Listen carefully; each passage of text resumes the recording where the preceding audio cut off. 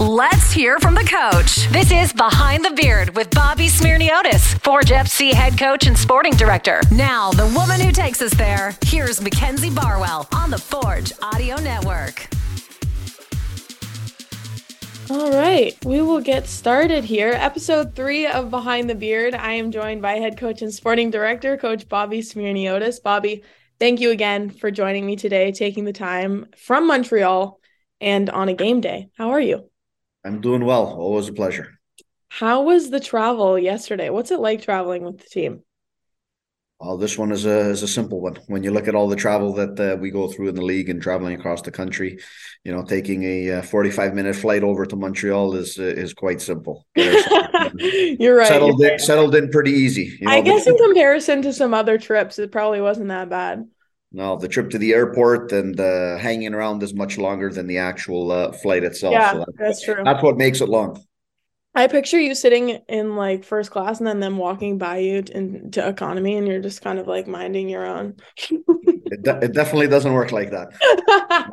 You're like, I wish it worked like that. We all sit together as a team.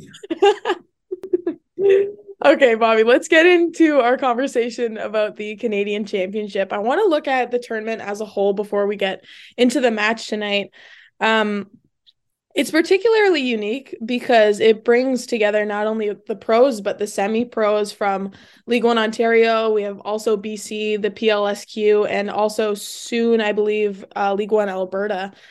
Wanted to ask you how important, or maybe the better question is, what do you think that adds to Canadian professional soccer to have a competition like that brings together all of these players and all of these teams?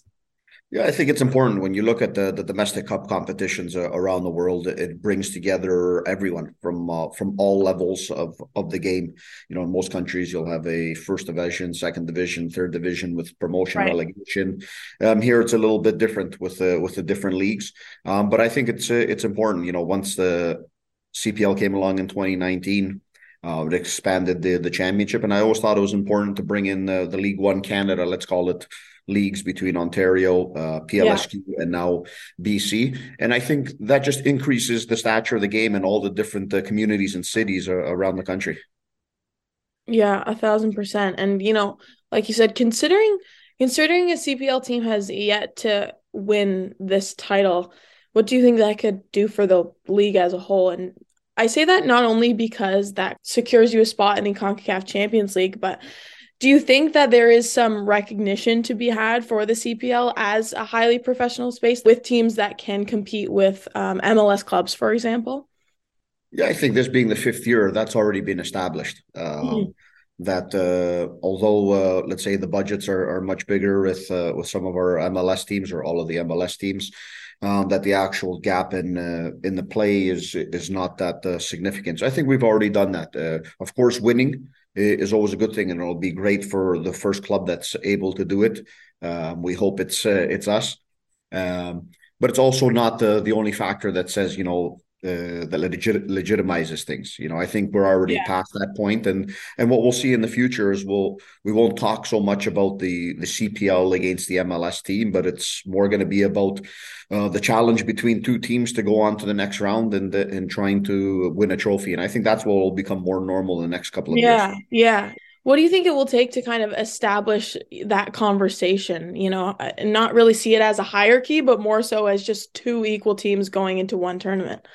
Yeah, I think next year when you'll see CPL teams, Canadian MLS teams both playing in Champions League competition, because that's the reality. CPL will have two teams competing in Champions League with a possibility of a third one through this event. Then on the continental stage, you're all equal. You're playing in the continent's top competition. Doesn't matter which league you come from, and I think that will be a major difference in just looking at it from there. So if a CPL team can win this Canadian Championship, that'll put three teams from the CPL into Champions League, and I think that's a massive boost for the league and for the clubs themselves.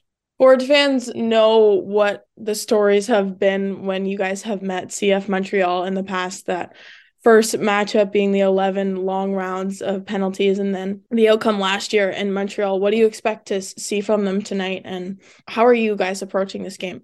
Yeah, I expect to see the best out of them. They're not having the best start to their season. This is a competition for all teams, including us. That's be your best in 4 games and you're in Champions League.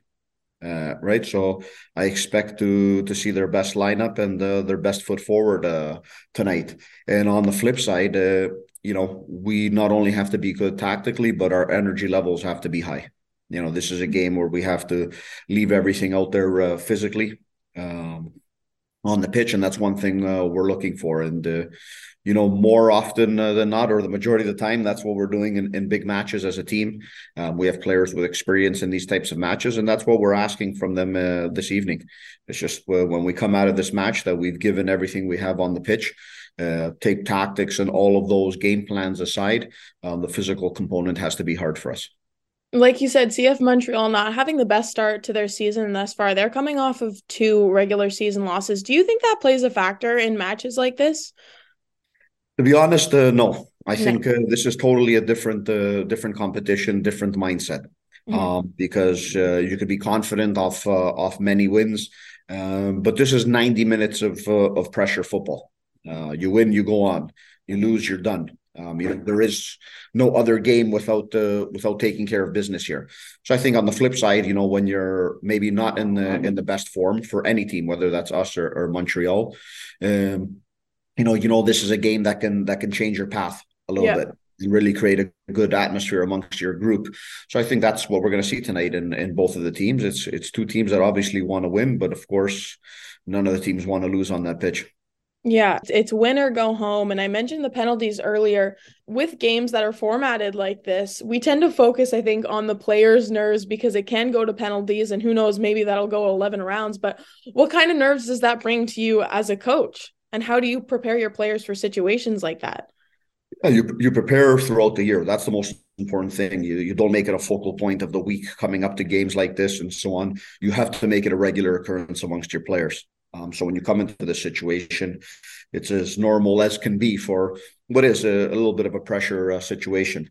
As for us, the coaches, we know who we want to step up. It's something we have. And once it goes there, it's just a matter of execution. And really a lot of time that it's your playing roulette. You don't know who's gonna come out on top, because in the end, somebody's gonna miss. So you just got to sit back, let the guys do what they need to do, and hopefully it turns out in your favor in the end.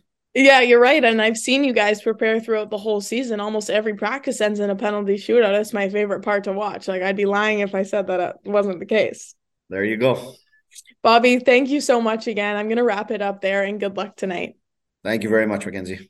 This has been Behind the Beard with Mackenzie Barwell and Bobby Smyrniotis. If you like what you heard, please like, follow, subscribe, comment, and share. Now, did you record it? Enjoy the game.